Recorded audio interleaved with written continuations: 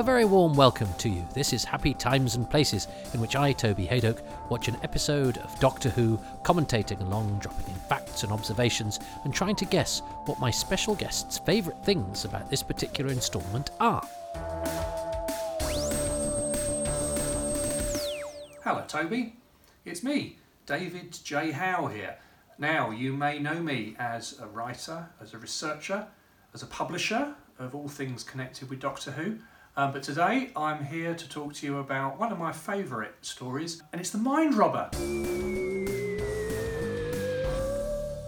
Well, welcome everybody. It's time to venture once again into the land of fiction as the second Doctor, Patrick Troughton, and his companions Jamie and Zoe wrangle with characters who are made up and don't exist in the real world, which of course they in real life don't do either. But isn't that a wonderful notion? I'm enthused because I've just been talking to Stephen Szupanski from Radio Free Skaro about Quatermass, about which I rabbit on quite a lot, as has been noted.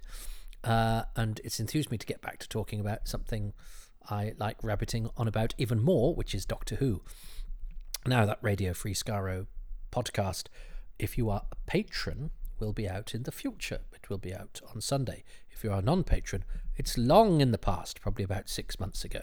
And that's pretty much the only difference between patronage and not, is the wait between episodes. But actually, there are advantages to being a non-patron in this regard, because patrons have had to wait quite a long time between episodes 3 and 4 of The Mind Robber, because I've been swanning about doing things, and non-patrons, because your stuff is released to a sensible schedule where things are all grouped together because they're all well in the can, whereas patrons get these sort of as they're done, really. I mean, it's almost live, this, my goodness.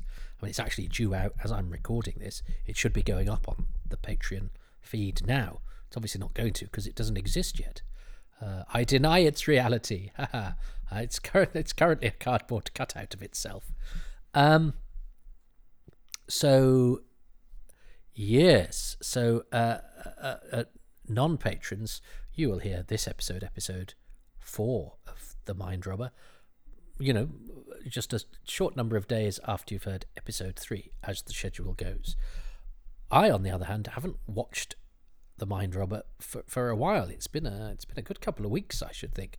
So I hope I don't repeat myself as we go once more into the land of fiction in the company of David J. Howe, one of the major figures in Doctor Who research from yesteryear. He's an expert on all sorts of different aspects of the history of Doctor Who, and particularly toys as well, which has never been an area of my particular interest. I'm much more about what went on screen and behind the scenes and in the development of the stories themselves. But David was there in the early years, showing what fans could do to chronicle and support and understand their programme. And it's been a great pleasure to get to know him over the years. I only really see him at conventions, or occasionally if I'm doing a thing with Fraser Hines, with whom he is great friends and has been a neighbour indeed. And they're thick as thieves. So where there is a Fraser, there is often a David, and what a joy it is to see both men, because I enjoy the company of both. So I'm very grateful that David has gone to the effort to put nice videos together for this, for his contribution, and to if he lends his name to any Doctor Who project, it adds to its lustre, if indeed this has any lustre at all. And if it has no lustre, well, it has some now, thanks to David. So let's see how lustrous we can get as we see what is going on in the land of make-believe. It really is, isn't it? Oh, if only I could break copyright music and I could have that song by those people. You know the one I mean. The land of fun in the sun, number one. Do-do-do-do-do-do-do. Oh, right. That my telly screen has just... it was on a screensaver on BritBox, and it's just as I started singing, it faded to black, as if to say, yeah, no, come on, you've been too long. Now I can't get it back. All right, here it is. So I won't be singing again. let's go to the land of make-believe, but without a musical accompaniment, as we watch Part 4, Episode 4 of The Mind Robber. And I am going to press play in 3, 2, 1. This is going to be a short episode again, isn't it? Because that's the case with The Mind Robber. Everything comes in a little bit short. So if this is an episode that has a short running time, I can't guarantee that. I might bang on way too much at the end. And it's always a dilemma, that, because you think, oh well, people get more value if the podcast is longer, not if it's longer because it's full of rubbish.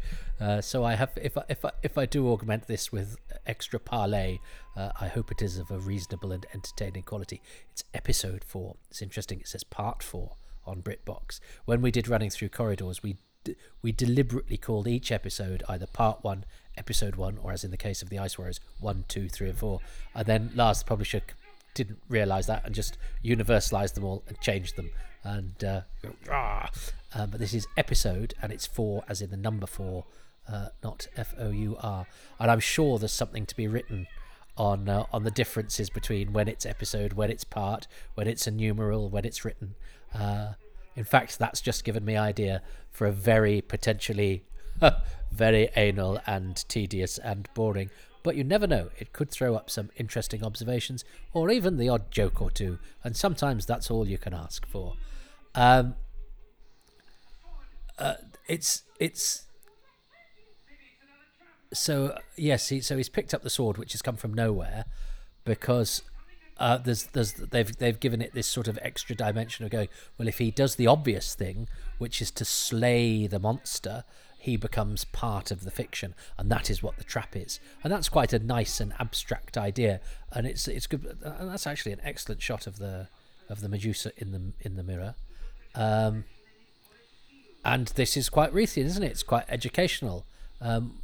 I'd done the sort of the myths and legends at school, so this was all quite familiar. So actually, the Medusa wasn't quite how I'd imagined her, and I think I'd got a myths and legends book where she had the sort of snakes on her hair, but she had a more human face than that, and was more like a sort of screaming banshee type. But of course, it's a wonderful image. Those myths and legends have, the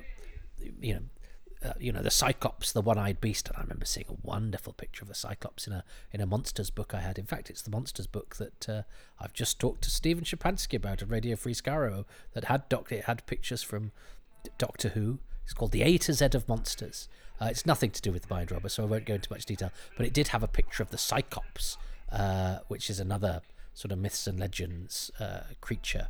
And there's all sorts of wonderful paintings and etchings of those sorts of creatures. So I'm surprised actually that, well, I suppose the Minotaur has been used in a sci-fi version, the Horns of Nimon, of course. But the myths and legends of various monstrous creatures that are could be great inspiration for Doctor Who. And I'm surprised the Medusa is really only manifested itself once, really. Because the Minotaur, of course, is also a version of in the God Complex. Now, this is that's lovely. The sort of the sliding door, and the sort of the little hatch escapes, and I love that. Gulliver sort of is brave and decides that he's gonna protect. His instinct is to be protective of Jamie, which shows that Gulliver is, he's one of the sort of goody sidekicks in this, even though he's slightly detached and speaks in the third person occasionally and talks like the pages of a book. And also we've got that thing of that he can't see the white robots that Bernard Horsfall does very well. But Bernard Horsfall has a very benign quality about him, doesn't he? It's a lovely, sweet performance, and the first of his many forays into Doctor Who, and what a great servant he was to the show, and indeed to David Maloney, who casts him every time. Every time Bernard Horsfall is in Doctor Who, he is cast by David Maloney, and I believe he'd got his tickets for Gallifrey, hadn't he? I think he'd even changed his money for Gallifrey when he he was a crofter working in the Isle of Skye. That's what he did to retire. His wife, actually, the actress Jean Jordan Rogers, has only recently passed away, but he was all set for Gallifrey when he passed away. Bernard Horsfall, a lovely actor. I never had the pleasure. Here is the carcass. I was talking to somebody recently about Christopher Robbie, because who this is, also known as the cyber leader in Revenge of the Cybermen. So he has a silly German accent in this, and in Revenge of the Cybermen, and it was darling Matt Evenden who said. So no, it wasn't. It might have actually been Pete McTighe, actually, who was saying. So is the Revenge Cyberman? Is he an American actor? I said no. He's putting on an accent because that's what he thinks sci-fi aliens should be. Is American.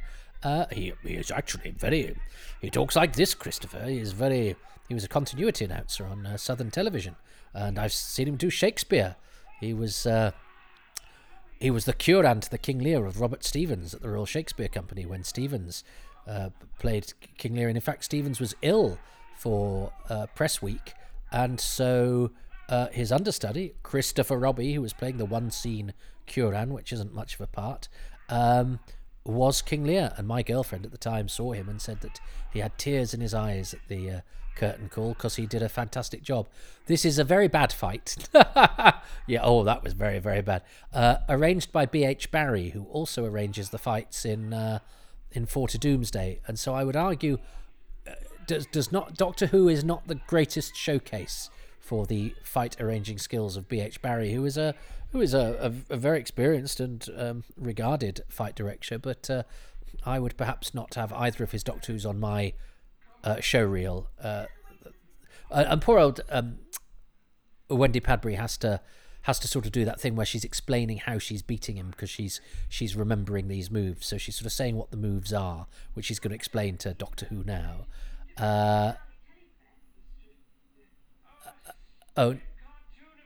Maybe she's not. But she has to do that whilst doing the sort of flicking him, and he has to then time his tumbles to the flicking that she does, and he doesn't. But yes, so Christopher Robbie had his moment playing King Lear for the Royal Shakespeare Company, and has also played the Carcass and the terrible cyber leader in Revenge of the Cybermen.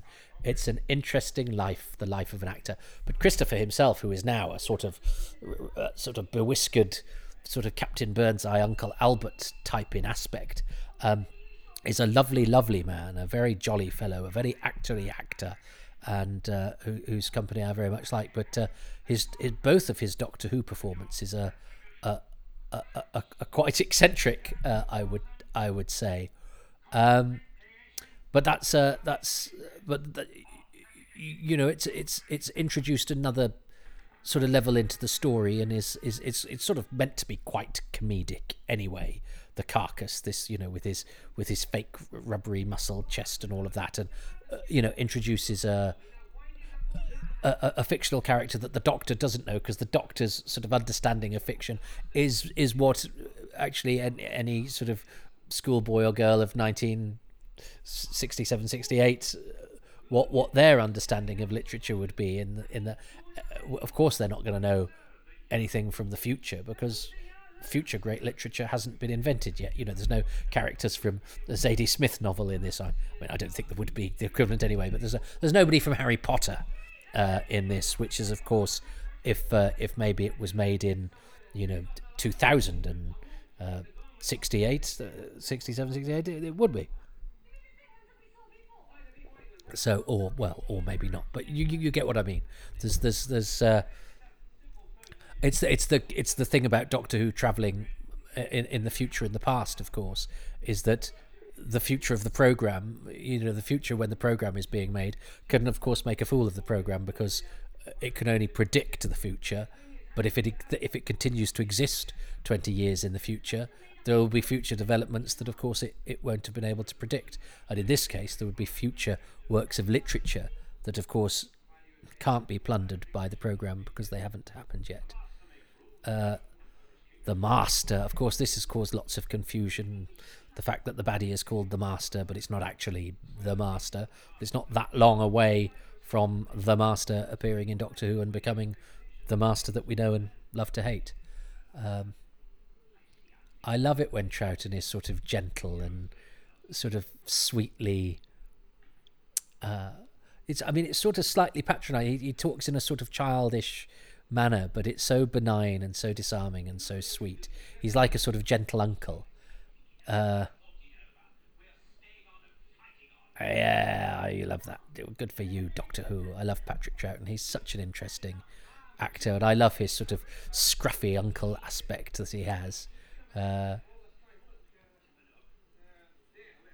Ticker tape, ticker tape. We wouldn't have that now either.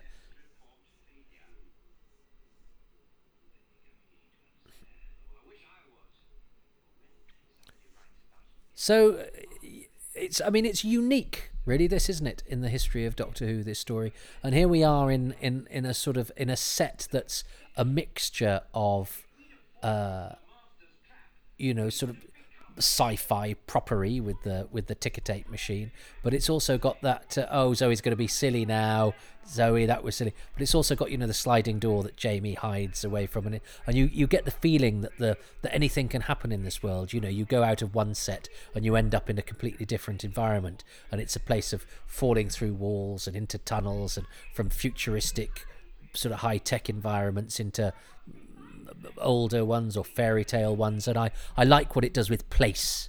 I think that's really, even though it does feel quite low budget, that kind of fits in with the world that we've been created, because it's a world made up of sort of fiction, and it could almost stand a sort of cross arch or a painted backdrop, because that would add to its fairy tale like qualities. And the fact that the world has been made out of sort of cheap fictional backdrops, it kind of all works. And the fact that you have this, we expect a set to have, through a door you could see what is behind the door, but here it actually just has a black drape, and that adds to the sort of mystery that they're walking from one environment and sort of almost really weirdly materialize into another, that the normal rules don't apply in this world, because it's one of it's counterfeit.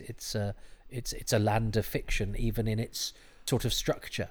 So they've gone off one place, and the way that the camera starts close up on them and sort of pulls away, as if to say you've now sort of almost been transported by magic, into a different. They went through the door, but actually, then the new environment sort of materialized around them. I think that's very cleverly done with the way that Maloney shoots it, especially shooting through the door. So this is actually the first time we've seen the Master, and he, a bit like the Great Intelligence, he's been speaking in a sort of scary voice, but then when he's having discourse with them, he's now his old self. He's now the sort of genial schoolmasterish Emrys Jonesian,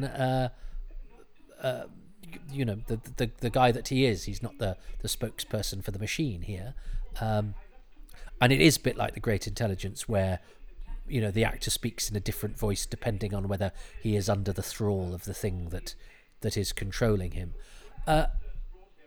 Emrys Jones, see, that mistake is made. That mistake is even made on the credits, I think, of the Out of the Unknown reconstruction of the episode called Little Black Bag, which only half of exists, and the closing credits and the last shot don't exist. So they've sort of pieced them together, and I think when they remade the credits, they made the mistake of calling him Emrys James, who is the actor who plays Orcon in State of Decay, and not Emrys Jones, who is this actor, who was married to Anne Riddler, I mentioned before, who was in The Wheel in Space. So he has been on the set of Doctor Who not that long ago, and actually he's one of those actors that, looking at him here, he's not got an awful lot of time left. He dies, I think, in 1972.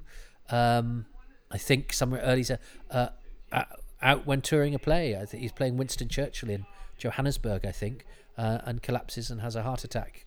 And in fact, one of the newspaper reports I read said, that they're looking to contact his family, and you think, what? So it's been run in the newspaper before his wife knows. because that's the way that information was disseminated in those days. Now, I always get distracted by Emrys Jones in this episode because he's got a bit of spittle in the corner of his mouth, which now remains with him for the rest of the show this week. I love his little fingerless mittens. Well, they're not mittens, are they? Mittens are ones where all the fingers are knitted together. His fingerless gloves, I like them. It gives him a sort of benign eccentricity. He's like a Jamie. I love the way that Fraser Hines sort of fronts out and goes, "Oh, we're listening to you," as they sort of shift away. It's a lovely little piece of acting that I love. Jamie and Zoe, I think they're great, and they're going to go and be pesky, which is great. But I love the way that Fraser does that. Sort of, oh yeah, I'm listening to you, I'm just going to shuffle off to this side. The Master Brain is not unlike the Conscience of Marinus in aspect, is it? I love this. Again, the fact that these are sort of flats, and they're flats of sort of photographs of bookcases, again, doesn't really matter. It kind of adds to it. They are scenery, and that kind of works as going, they are a fictional representation of what they are, supposed to be. I think you could be wonderfully meta with this, and it really works. I do like the big sort of spinning brain computery thing there. I remember Doctor Who: A Celebration does an unusual thing in its write up of this story, going, one thing is left unresolved: who built the computer?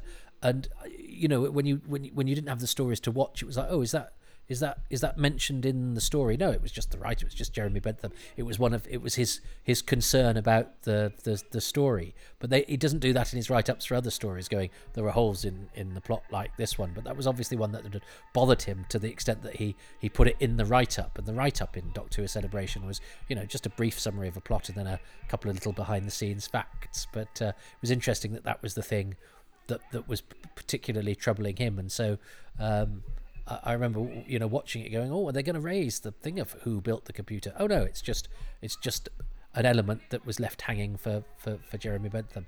And of course, Out of the Unknown, mentioned that Emrys Jones is in an episode of, also had the White Robot. So this is one that is quite closely related to that science fiction anthology series, which, if you've never seen, is definitely worth checking out for Doctor Who actors and Doctor Who directors, and looking at sci-fi that is perhaps sort of slightly more adult in intent, but actually sometimes seems a bit obscure and impenetrable, and Doctor Who is largely, I think, much more fun. It's because Doctor Who has to be accessible family tea time viewing, which means that it's always got sort of accessibility in its remit, and as I say, as I feel, always has a sort of a zest to it, and with this, is really playing with form and doing something very ambitious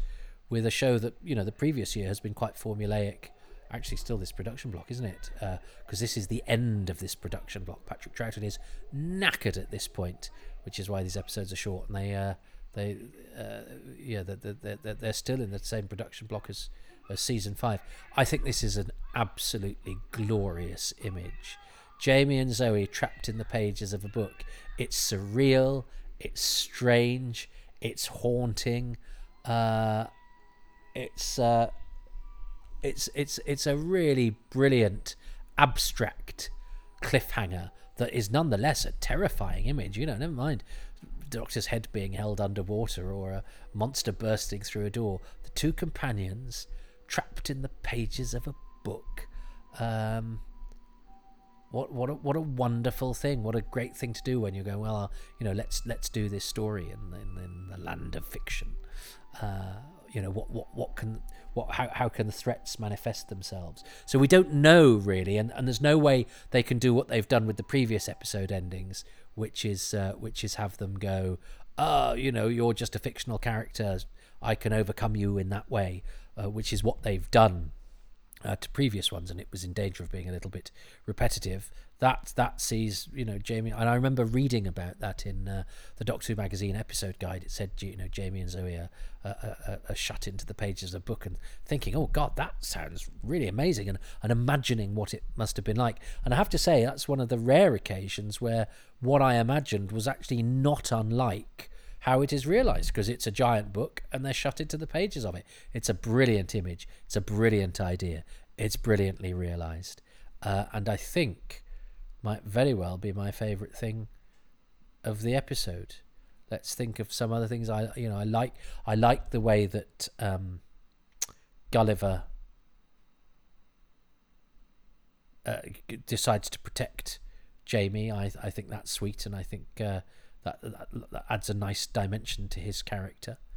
I like the way that they're sort of magically transported. That the sets, have that slightly deliberately, or perhaps I'm being kind, but that slightly deliberately two-dimensional hokey feel, and the simplicity of the black backdrops. Well, I'll tell you what it does. If it is done on the cheap, because they have no choice, it's a story and a conceit and an idea and a conception that makes a virtue of the cheapness with which this stuff will be done, and it really, really works.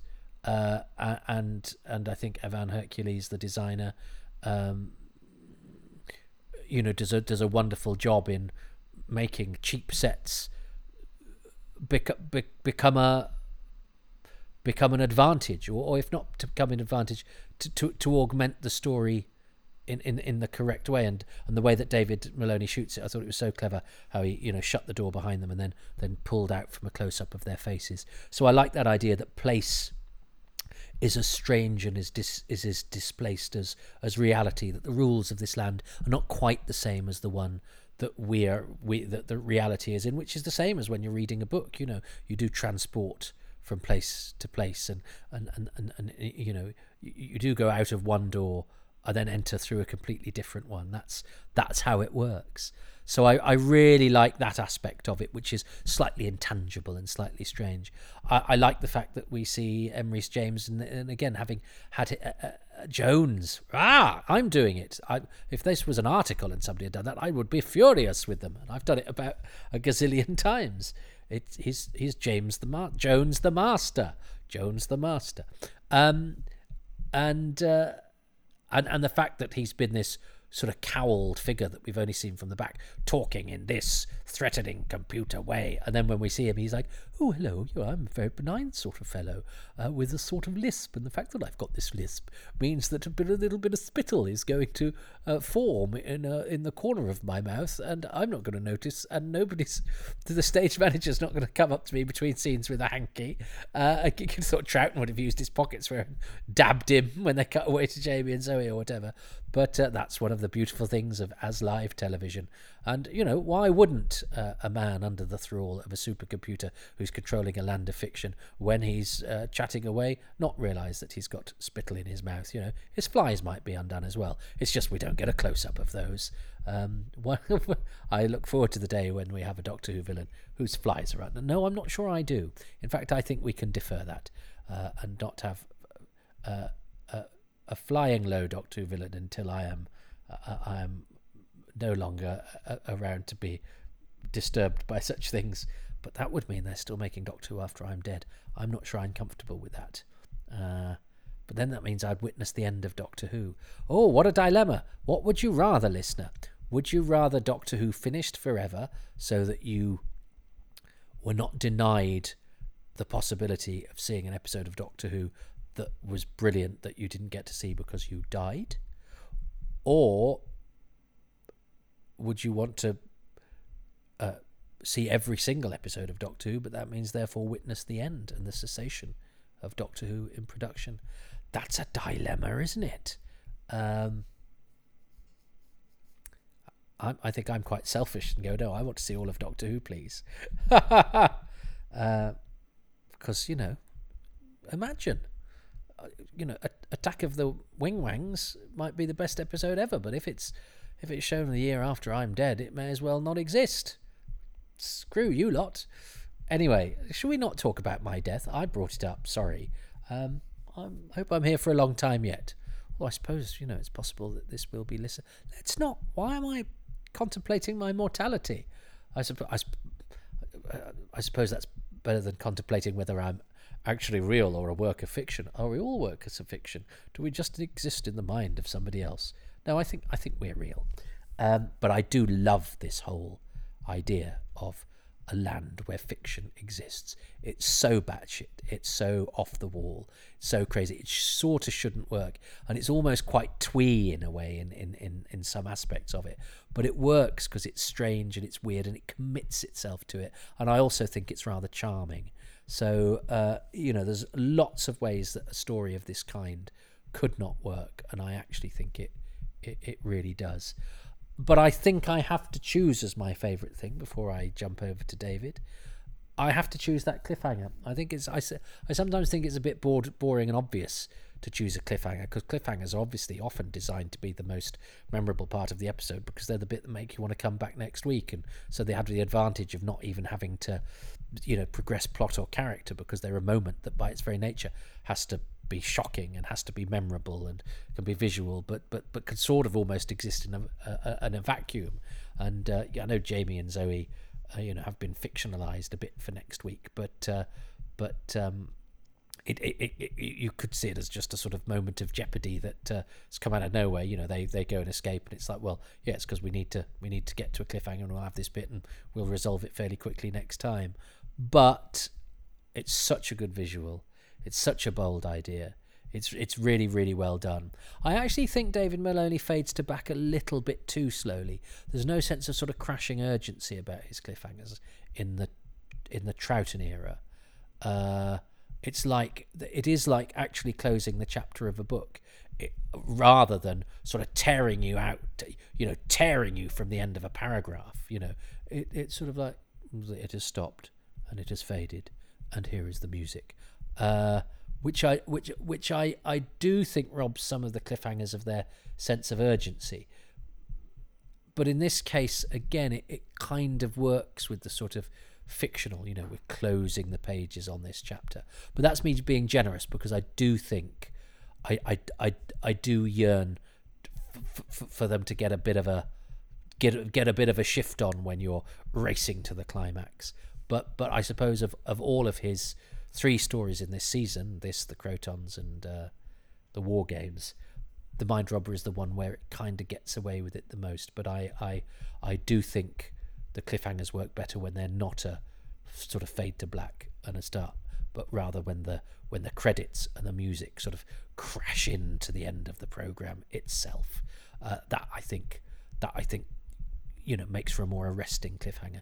And yet I love this cliffhanger for different reasons. So you can not necessarily approve of the way that something is done and prefer it to be generally done another way, and yet still go but within its own terms. This is a fine example, and I just do love that image. You could only really get away with that image in a story like this. It's a simple trick. Obviously, you don't see one side of the interior of the book, and that's where the actors can fit in. There's obviously a hole there in the pages, so they're not really being squashed, but it looks like they're being squashed. They act it very well. It's filmed from the correct angle. It's a nice prop. It's a nice set. It's a wonderful idea. It's a brilliant moment. It's a brilliant visual. My choice, and I do think it's sometimes cheating, choosing the cliffhanger, and I'm sorry about that, but it has to be my favourite thing. My choice of the cliffhanger to episode 4 of The Mind Robber, my choice of my favourite thing in episode 4 of The Mind Robber is the cliffhanger. Let's see what David J. Howe chooses. Oh, he's wearing an army helmet, or is it with goggles? He's reading Mind Game by David J. Howe, so I'm going to allow him to plug that by describing it. This is the alt text, and he's by a bookcase with looks like a couple of awards, a few awards. So well done, David, for those awards and a medal and lots of books. And the book of Mind Game by David J. Howe in reading it, does that mean it becomes part of the fiction? Let's see what he chooses as his thing for episode 4. Episode 4 of The Mind Robber, and the best thing about this episode is that Zoe has this incredible fight with a Carcass. Now, the Carcass is this superhero from the year 2000, and he's like about 6 foot tall, more than that, played by Christopher Robbie, great guy, muscles everywhere. And little Zoe, who's like 4 foot nothing if she's a day, she manages to throw him all over the set and she beats him up. It's absolutely brilliant. Genius piece of direction. Really nicely done. Absolutely love it. It's a really nice little sequence in that episode. So that's my favourite bit of episode 4. Now that's interesting, because I have learned a lesson there, because as soon as he said that, it made me think very fondly of that fight, because of course Zoe is diminutive, the Carcass is very tall. I'd got my eyes so much on, and I remember being really almost embarrassed by it when I watched this when I was much younger. I wasn't embarrassed by it this time, but I did acknowledge it's not the best fight in the world. It's not particularly well staged, and that sort of made me not enjoy that bit, and not really enjoy the Carcass even though he's supposed to be quite silly and absurd. He's got a ridiculous German accent. But actually seeing it now through David's eyes, or having it explained by David, of course it's fun. It's a wheeze. Lighten up, Toby. And actually the fact that it's not very well done doesn't really matter, and kind of adds to its charm. Now, I sometimes reject that. I don't go, I'm not one of those, Doctor Who's so naff, it's good. I think Doctor Who's generally good because it's good. But actually, within the dynamic of what they're trying to achieve within the scene, that's, the fact that it's a bit naff is not taking anything away from the program makers there, because it sort of tonally fits in with what they're trying to achieve, which is that the Carcass is a bit stupid, and there's this big difference between the height and his, and isn't it her height and his, and isn't it witty that the small character defeats the big tall strapping character, and does so in a way that's rather silly and rather fun, and that takes the scene from being, as it had been in younger me's eyes, of being a bit clunky and a bit embarrassing, something to be slightly ashamed of, into being rather a fun wheeze that's rather charmingly done, and makes a virtues of even the bits that it doesn't quite get right. But it is a great idea of having Zoe, and I like the fact that Zoe continually sort of undermines what we expect her to do. She's continually, as the companion figure, actually smarter than the Doctor. She there, physically she should be, overcome, looking at the two of them, by the Carcass, but actually has the smarts to outwit him because she knows these clever moves. It does make up for the fact that she rather stupidly walks through the alarm later, which is not her finest hour. But I do like Zoe, and I do like it when they play with what the conception of what the companion should be. And she manages to be sort of game and fun and slightly annoying at the same time, and you actually quite enjoy the fact that she's quite annoying, because that's sort of deliberate. It's not that she's being annoying without meaning to be. They absolutely know that she's quite irritating, and that's quite fun, unlike some characters who are irritating and they don't mean them to be. I think sometimes when they try and make Adric witty or charming, or mixing things up a bit, he's actually just a bit annoying, and they've not quite understood what the signal they're sending out is not the one that is being received, shall we say. Whereas with Zoe, it's all entirely deliberate. So that's a good choice, David, and one that I wouldn't have made in a million years, but as soon as you started making it, it made absolute sense to me, and it's made me reframe my appreciation of a particular sequence that, as I say, in the past has caused me great embarrassment, and now I see it for what it was intended to be, and not for what my teenage self wanted it to be, which was everything to be terribly serious all the time. And it is quite nice getting older and going, actually some things it's fine if they're not serious. It's absolutely fine not to be serious. Lighten up, younger Toby. Serious does not always mean good. So I don't get the point for that. But it's so long ago, I don't even remember how I'm doing with the points. I'm assuming I'm doing really, really badly. But, I'm not going to join in with what the points are, because otherwise that might make me actually become a podcast instead of a real person. Isn't that how it works? So anyway, that was fun to do. I enjoyed revisiting a story that's going at a lick of a pace and is disorienting and charming and winning and inventive and strange and not like any other Doctor Who story. And yet it's an experiment that is pulled off. I think there's no compromise really with. Sometimes Doctor Who pushes the boat out and you go, well, it's only a sort of qualified success. I think the Mind Robber succeeds, on its own terms very, very strongly, and I'm enjoying watching it, and I hope you're enjoying listening to it. But we're going to close the pages of this particular book, so try not to get trapped on your way out, and I will speak to you next time. Ta-ta.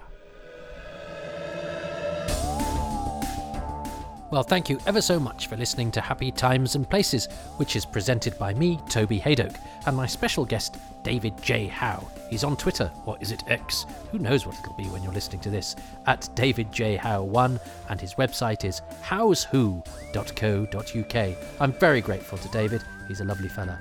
And I'm also grateful to the patrons who make these podcasts possible, and they include Ben Cook, Martin Cook, Matt Corner, Leslie Coots, Ben Cowdell, Philip Craggs, Oliver Crocker, Sarah Krotzer, David Crew, Steve Cunniff, Dave Cudden, Simon Curtis, Paul Philip Dahlgren, Matt Dale, Rob Dawson, Chris Davis, Hugh Davis, Robert Davis, Shanti Day, Ian Dean, Tim Dickinson, Sean Ditchfield, Drew, Dr. Delta, Jeff Edwards, Andrew Egan, Fleet Boy, Mark Findlay Smith, Chris Bone, Nev Fountain, and David Gillespie Pratt. The music is by Dave Gates, the artwork by Dylan Patterson.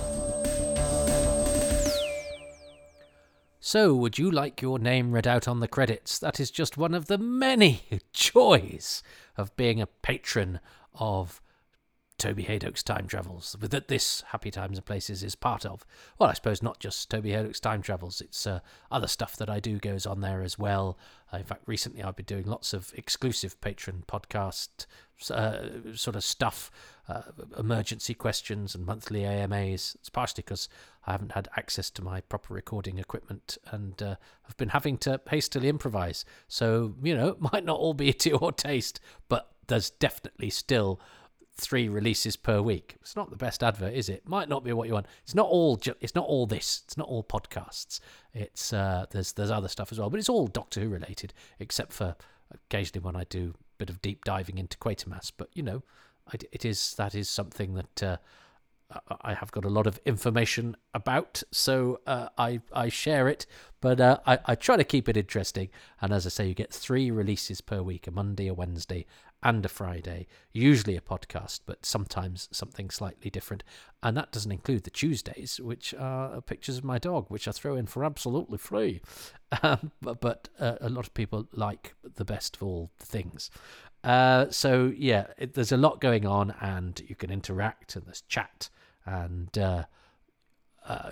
so it's a sort of place to hang out and I think some of the stuff I put out makes people say, yeah, but I think this, and then somebody else will come and go, I think that, or I might say, I don't know about that, and somebody go, well, I do, I know that because of that. And so it's sort of like a Doctor Who forum, except without all the horrid bits. And I know who everyone is. No, you can't hide behind a pseudonym. That's patreon.com/Toby Haydock, where, as I say, you get 3 releases at least per week. You're 6 months ahead with Happy Times and Places, and a month or a couple of months ahead with Indefinable Magic and Too Much Information, that at the time of recording I've fallen a little bit behind with. Sorry, fans of that particular podcast, but I would rather spend the time getting it right. And the latest ones have been delayed because I thought I was going to actually be able to interview 1 or 2 people from the production I'm covering, and it dragged on. And now I'm actually going, well, I didn't do that with some of the other ones, and they were absolutely fine. So it's mad to leave them hanging because it's not actually an interview podcast. So anyway, I am aware that Too Much Information has had too much hanging about in its gestation and realisation, and I've taken steps to speed up the release schedule of those, because I know that those of you who like them particularly like them, and perhaps think there's plenty of Doctor Who commentaries out there I like the one that collates all that info. They do take longer to do, and I do want to do them properly, but I have taken my eye off the ball a bit, but that's because of personal stuff, and I have to earn a living and all those other bits and bobs. But if you have been wondering where they are, I'm stepping up the gas, so there's not too much revving at the moment. It's just the right amount to get me back on track, and I'm looking at ways of increasing the release rate. But whatever happens, the patrons will get those first and quicker. And all they do for that is pay £3 per month. It actually works out at about £2.70 per month if you pay for a year in advance, because you get a 10% discount on a yearly subscription, and that's no matter what tier you're on. £3 is the lowest tier. It goes right up to £1 million. I mean, it doesn't, but I mean, don't let that stop you. If you want to give me £1 million, you can. And that's at patreon.com/Toby Hadoke. Monthly AMAs, advanced releases, bonus releases, pictures of my dog, all sorts of other stuff. But if you can't or don't want to do that, to tie yourself into a monthly subscription or an obligation, you can go to ko-fi.com/Toby Hadoke if you would like to support these endeavours in a different way by just giving the odd donation if you particularly like an edition, or you've had a good week, or I sound particularly needy or hungry or in need of a cyber coffee, because it's at ko-fi.com/Toby Hadoke. It's the way of sort of tipping a creative that you enjoy in the form of a metaphor that is actually money. But it seems nicer to ask for a metaphor than for money, doesn't it? Seems slightly less grubby. Hooray for metaphors. But look, money is quite grubby, and money is in short supply at the moment, and I know that nobody has spare cash to be flinging around for stuff that is actually free if you want it to be, which is what podcasts are and how we're used to consuming our stuff these days. And that is fair enough. I am grateful to you for listening. But if you like it, it's a jungle out there and it's really hard work, and people are always quick to give negative feedback and less keen to give positive feedback in these days of the internet. So if you have positive feedback, please go to iTunes, Spotify, Podbean, and even cyberspace, Twitter, Facebook, everywhere you can, and say nice things about these podcasts, because that helps to drive people towards them, particularly on iTunes. If you give a 5-star rating and a few lines of review, that really tickles the algorithms and makes the podcast more visible. The more visible it is, the more people listen. The more people listen, the more it justifies me being up at 12 minutes past 1, which is the only time I can do stuff in this house that has way too much traffic going through it at the moment. Wish somebody had shut me in the pages of a book, and justify doing this. And I mean, I'm not only staying up late ill-advisedly, but also shouting into the ether where no one will listen. But there are listeners out there, and you're valued, and I'm grateful to you. But if there's one thing that you can do that only costs you a little bit of your time, it's just to help to improve, get the word out there, and also do word of mouth too. Tell your friends, but particularly your friends who you converse with in cyberspace. And if you can do it in the form of a positive review and a star rating as well, that is even better. Talking of cyberspace, I hang about there on Twitter at Toby Hadoke, Hadoke, on Twitter again in a different form at Hadoke Podcasts. That's for these particular podcasts, and I don't use it that stream to advertise things like my comedy club, Excess Malarkey, which if you are interested in, it's at Excess Malarkey on Twitter, and it's every Tuesday in Manchester, and we have some fantastic acts on, and occasionally some people from that there Doctor Who. I mean, Suze Kempner off of Doomsday has played there in the past 18 months or so, and we've also had visits from everyone from Tylos from Full Circle. I mean, he hasn't played there in a while. He's a mate of mine though, Bernard. To Banto, the DVD store owner from Blink. I'm sure some other. I'm sure, and when he was on, his friend, the Doctor who gets his brains sucked out by the Daleks in Doomsday, Raji James. They were both in the club at the same time. It was like a Doctor Who overload. In fact, in the audience, we've had all sorts of Doctor Who people. Tom Goodman Hill from the Unicorn in the Wasp. Loads of people. Colin Proctor from The Long Game and Victory of the Daleks. Peter Kay, of course, has been on the stage at XS Malarkey. It's had a little bit of a Doctor. Oh, David Bradley was in the audience once, actually. The first Doctor himself. So there's been, on and off stage, there's been lots of Doctor Who-y stuff. But, I hope if you're interested in the comedy club, it's more for the brilliant comedy that goes on there every week, not because there might occasionally be somebody from Doctor Who on the stage or in the audience. But I started thinking about those, and so then went off on a tangent. But my comedy club is XS Malarkey. I'm on cyberspace. I'm also trying to make a virtue of being on Instagram, where I'm at toby.haydock, where I've learnt to do reels. And I do reels about covering what went on at the comedy club last time and what is happening next time. It's every Tuesday, remember, and the last Sunday of every month. Too, I do a night called Testing, where established acts try out new material, and I've all sorts of famous people off the telly there, including Sarah Millican and Colin Holt and Justin Morehouse and more famous people coming up. That's on Instagram.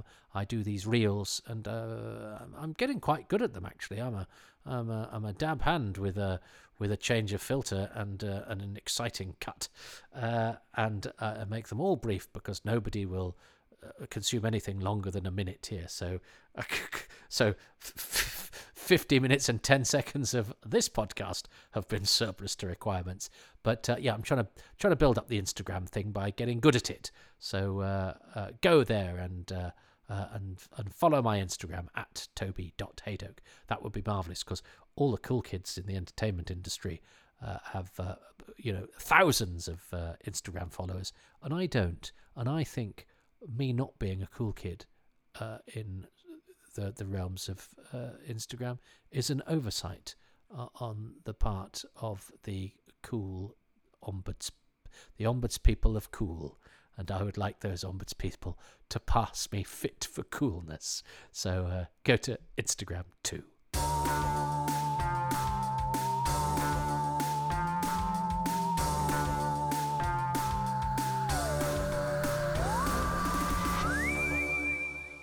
Now then, I think there might have been a slight rumble throughout some of the recording of my track for this episode, and it's because I'd experimented with... Because basically I've got a slightly new setup, and my movable desk on wheels that normally tucks under the sofa and enables me to record into the microphone now doesn't tuck under the sofa anymore. So I'd laid it beside the sofa, and I was crooking my back and crooking my neck, and it wasn't quite working. So then I put the microphone and its surrounding stuff on a sort of tray that went on my knees, and that was much more comfortable. But I think every time I moved or rocked, I think the mic might have picked it up. So that will be an experiment I will not repeat. This will always be the slightly rumbly episode of Happy Times and Places. So apologies if the quality, if you couldn't quite put your finger on what was wrong with it. I think there's a slight permanent sort of rumble from the non-solid and slightly moving nature of the surface that the microphone was sitting on, because that surface was actually on my knee, and human beings don't keep still, and every time I vaguely moved, I think it sent a little bit of reverberation up the microphone. So apologies for that, but I don't mind having the odd episode that's slightly different. It's all part of the fun, isn't it? I'd love to be able to record these under 100% professional circumstances, but I can't unless anybody wants to make an actual proper program of a Doctor Who commentary podcast, in which case, you can bring me to a studio and I can do it properly. As it is, it's a bit sort of thrown together, but isn't that part of its charm? He says, trying to turn something that wasn't very good into something as a sort of deliberate a sort of evocation of its soul. It's almost a bit like the sets in The Mind Rubber. They weren't necessarily supposed to be like that, but the fact that they are the key to what kind of works about it. That's be very much intellectualizing slightly poorer technical quality than is usual. If you'd picked up on that, I might have got away with it if I hadn't flagged it up. Sometimes, you see, counterintuitively, if you're in the land of the mind rubber, saying things out loud and pointing them out isn't always the best thing to do. Sometimes it's just the best to ignore things and hope they go away. That's how I've lived most of my life. Anyway, I better be careful before you start ignoring me and going away, because I rabbit on too much. So I will bring an end to that.